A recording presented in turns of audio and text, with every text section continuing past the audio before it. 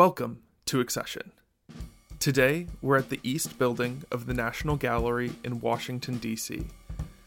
Once you're in the East Building, take your time winding up to the very toppest of top floors, enjoying the sharp angles and turns of I.M. Pei's building.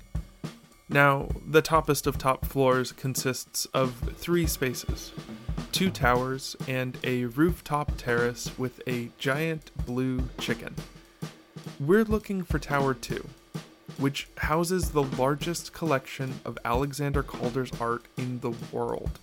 And while we won't be talking about any one of these pieces specifically, I'll let you in on the secret that one of my absolute favorites is National Gallery Accession number 1996.120.3, black and white and 10 red.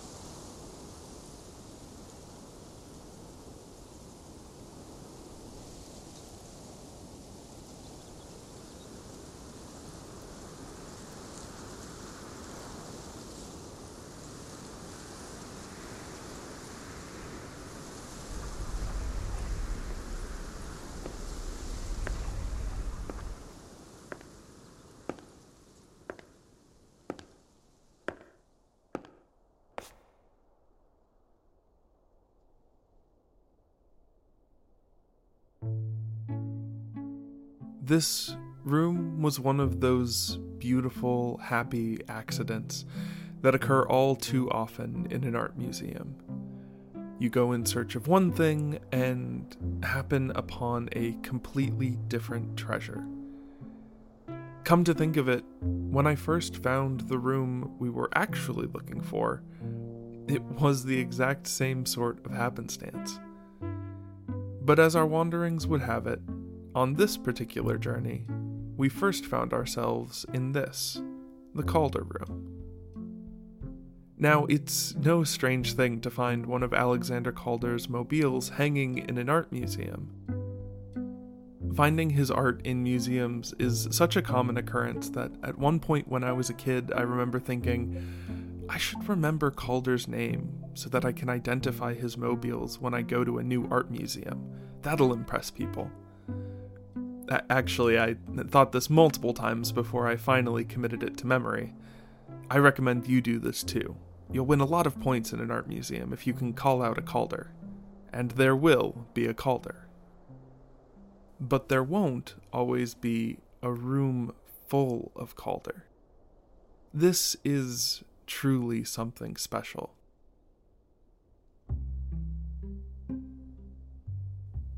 The room is a giant hexagon, with a great glass ceiling composed of frosted triangles that let in the soft white light of the sky and the deep blues of clouds passing overhead. The room only has a few yellow accent lights, so almost all the light in this room comes from that ceiling. In the middle is a giant black sculpture called the Great Ear, and a few of his small animal sculptures sit on the floor around it. On the walls of the room are a few of his paintings and some display cases with some of Calder's smaller statues. But the most exciting part of the room are the mobiles, the moving sculptures. From that high glass ceiling hang about half a dozen of Calder's mobiles, abstract shapes cut out of sheet metal, painted in simple colors and connected by wire and hook. These mobiles perfectly capture a combination of the artificial yellow and the natural blue and white lights, and shine as they spin. This room is set up to dance.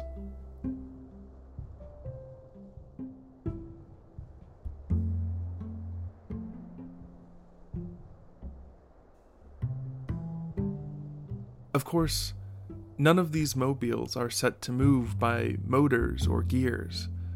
They move solely on the currents of the air in the room. And so my favorite part of this room is actually those two doors you came in, which, every once in a while, find themselves both open at the same time, letting the room take in a breath, and setting each mobile into a new rhythm, a fresh start. And therein lies the perfection of this room. As the sun and the earth turn round each other, as the mobiles spin round their axes, as you wander around this room and others wander in, it is absolutely impossible to look upon any one point and see the shapes and colors and lines and shadows cast by the mobiles in anything but an absolutely unique configuration.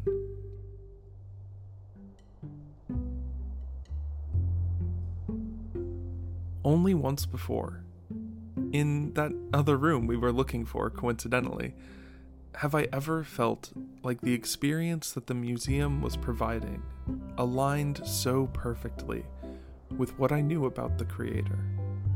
Like the art and the artist really felt at home in this space.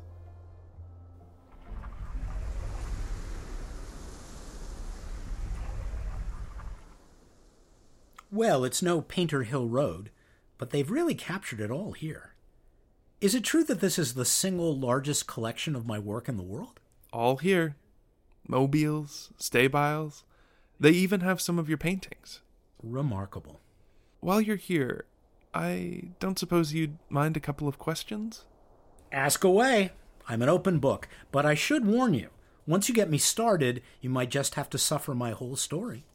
There will be no suffering, I can assure you. I love a good story, and from what I can see in this room, you are a master storyteller. So, where did it all start? Well, the first of many starts happened sometime 9 months before my being on this earth. But I suppose you're more interested in my start into art? Yes, your start into art. There were many starts. False starts, head starts. I grew up with artist parents who wanted nothing more from me than not to try to make art my profession. Of course, this isn't one of those situations where my parents forced me into law and I became an artist as some act of rebellion. They always let me create and tinker and make my art. Every home of the many we lived in had some space for me to call a studio. So they were supportive? Oh, very supportive. Right up to the moment when every parent has to stop supporting you in the swaddling way and start supporting you in the pushing you on way. I think that moment occurred the day my father said the words, "What do you want to study?" You can imagine I was fairly nonplussed. But a fellow at Lowell High School, Hyde Lewis was his name, told me he was going to be a mechanical engineer. I wasn't sure exactly what he meant by the term, but I thought I'd better adopt it for no better reason than to give my father an answer. So you went to engineering school, decided it wasn't for you, and leapt into the art world. Not quite. But engineering did put me firmly in a position to make art later, and make good art. Following school, I worked any number of odd engineering jobs, until, of course, that fateful job that would change my life forever. Maybe the second most important moment of my artistic life. Oh, the H.F. Alexander. Oh, you know the story. Then I'll just skip forward to the part with Mondrian. Oh, no. Tell it anyways. It's my favorite part of your story, and I'd love to hear you tell it. Well, if you insist. It was the spring of 22, and the H.F. Alexander was looking for a crew to sail the vessel from New York City to the West Coast, where it would then become a passenger craft, and eventually the fastest passenger boat on the western seaboard. Well, I made the right phone calls and pulled the right strings and got a job as an engineer on board. Quite a large ship. It carried over 700 passengers and a crew of about 1,000. It was early one morning on this voyage from New York to San Francisco. The sea was calm sea. We were just off the coast of Guatemala when over my couch, a coil of rope that was comfortable enough to sleep in, I saw the beginning of a fiery red sunrise off one side of the boat and the moon looking like a silver coin off the other. Of the whole trip, this impressed me most of all. It left me with a lasting sensation of the solar system. Did you know, then? Know what? That it would lead to all this? Oh, I think it's one of those things that you know even before you know that you know. I knew it enough to hold it close, and I know it enough now that when you ask for the start of it all, it really feels like that could have been it. That makes a lot of sense. I've certainly had those moments that only seem to make sense in retrospect. Did you stay with the H.F. Alexander long? No. Soon after we arrived in San Francisco, I made my way by boat up to Washington, round past Cape Disappointment and into Walapa, where I continued from there to Aberdeen to visit my sister. I got a job in the logging mills, putting my engineering to some use. It was there, amidst the woods and hills and beaches of the Olympic Peninsula, that I rediscovered my need to create, my desire to make art. It's an inspiring place. It truly is. I'm still amazed that in one part of this country, you can be so quickly dwarfed by snow-covered peaks, giant moss-covered trees, and the vastness of the Pacific, all mere miles apart. I go back to Ruby Beach in my memories all the time. Truly a place of tremendous beauty. And through the advice of some colleagues, I felt the urge to paint it. I sent for some supplies, and if you're looking for my true artistic journey, I suppose it can be said to start here. But you weren't making the mobiles yet. That wouldn't be for some time? No. I got my start the same way every artist gets their start. I moved back to New York and did everything I possibly could. I drew, I painted, I sculpted, I made toys. Anything anyone would pay me to do. I made these wire animals and people that you see on the floor over here. Eventually, I made the circus. This set of wire sculptures and pieces I could use to act out all the joys you can find in the bigger version of the circus.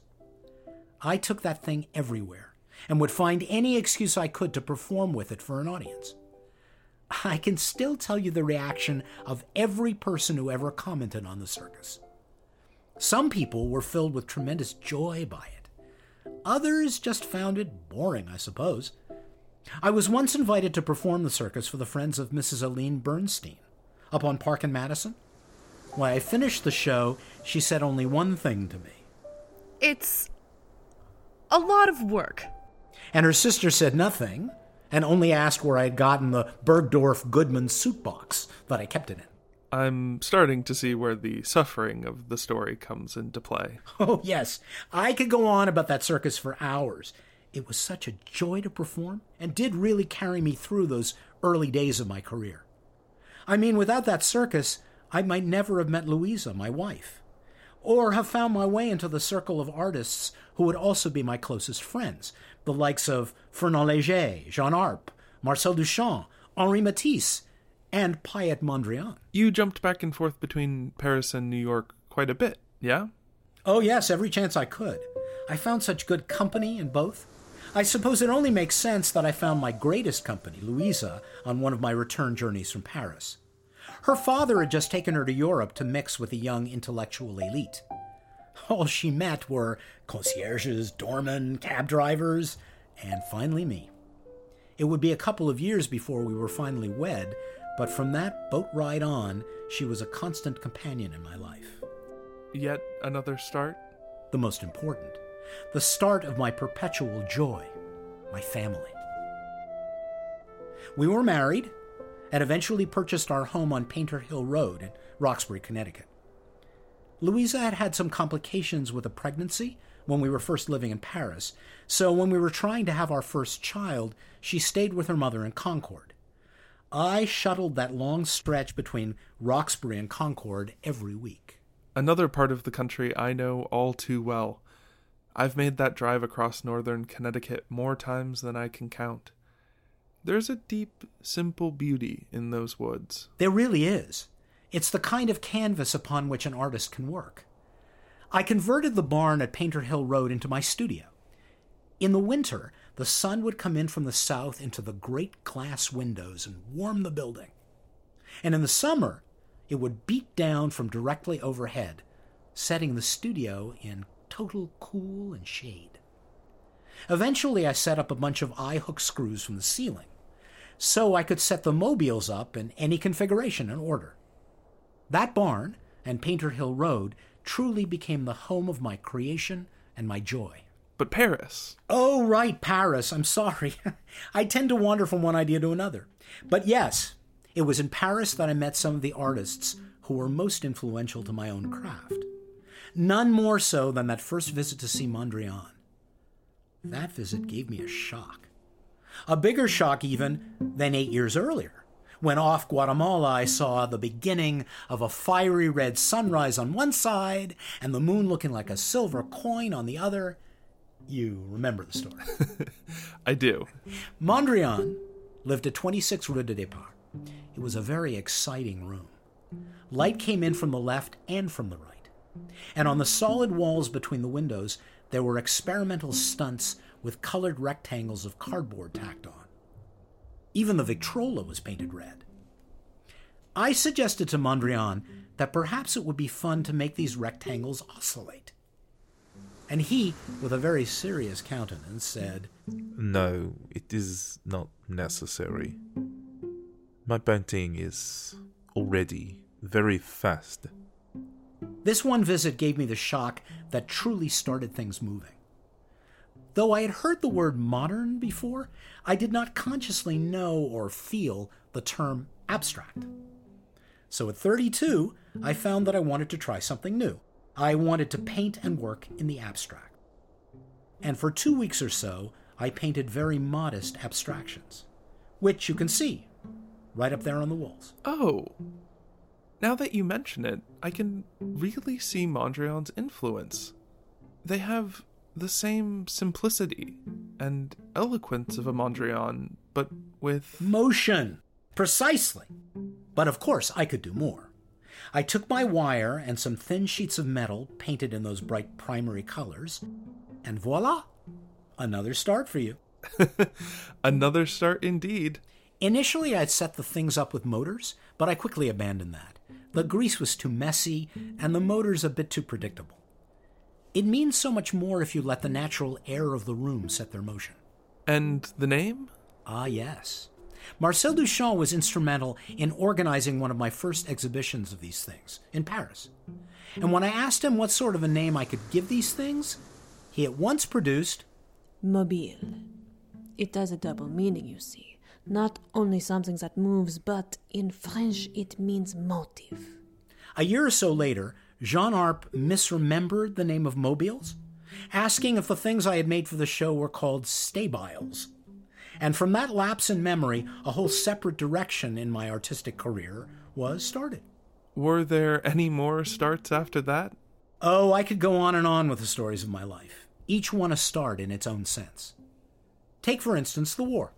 I went to D.C. to see St. Gaudens, the son of the sculptor. He was the head of camouflage, and I had intended to use my artistic skills to be a camoufleur. They sent me onto the base, drove me around in circles, and then told me to report at another base in New Jersey, but there was very little for me to do, and eventually I just packed up my things and went home. I later found out the same day that I left the war effort was D-Day. And did you ever meet St. Gaudens? If I had seen St. Gaudens, he'd have been a poor head of camouflage. Touché. But of course, during the war, pieces were very scarce. It led to mobiles with much smaller nodes, which I call constellations, like that one over there by the door, and a few smaller wooden stabiles, like those ones in the glass case there. I stayed mostly abstract, but occasionally dipped back into my roots, like this lovely fish hanging up here. Well, I must say that is quite the answer to the question, where did it all start? I gave you fair warning. Start upon start upon start. 1,000 little stories across my life, each another point for the wind in the room to catch me and set me moving in a different direction. Any other questions before I go? Well, I guess my second question seems like it should be the longer, more complicated one, but now I'm not so sure. I had initially thought of asking why. What do the mobiles mean? What were you trying to tell us? But I think the answer to that is fairly clear now. Oh? I would love to hear. Well, it seems to me, just listening to you tell your story, that all of life is made up of the very same pieces we see in this room. The stabiles and the mobiles. The parts that anchor us, be it to the ceiling or the floor, and the parts that are there to catch us, to inspire us, to set us dreaming. And the air currents in the room, the thing that happens every time someone steps through those doors, is pure joy. Joy isn't something that we have inside of us. It's around us, constantly. And the more pieces we're connected to, the more people we bring into our lives, the more points of contact we have with the joy. And if we only let it, it will start us dancing into shapes and colors and lines that no one has ever seen before, and no one will ever see again.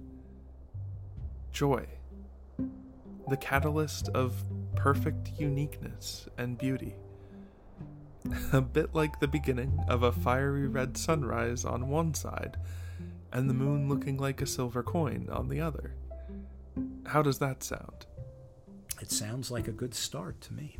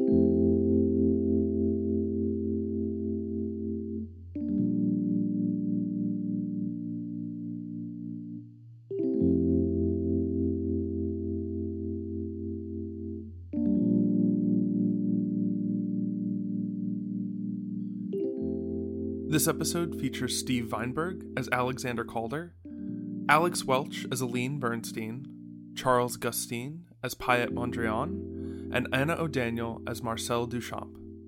Our theme music is played by Mike Harmon, with recording and production by Casey Dawson, and this episode features additional music by Blue Dot Sessions. Our Season 2 art was made by the incomparable V. Silverman. This episode was written and sound designed by me, T.H. Ponders, and produced by myself and Anna O'Daniel. Our executive producers are Charles Gustine and James Oliva.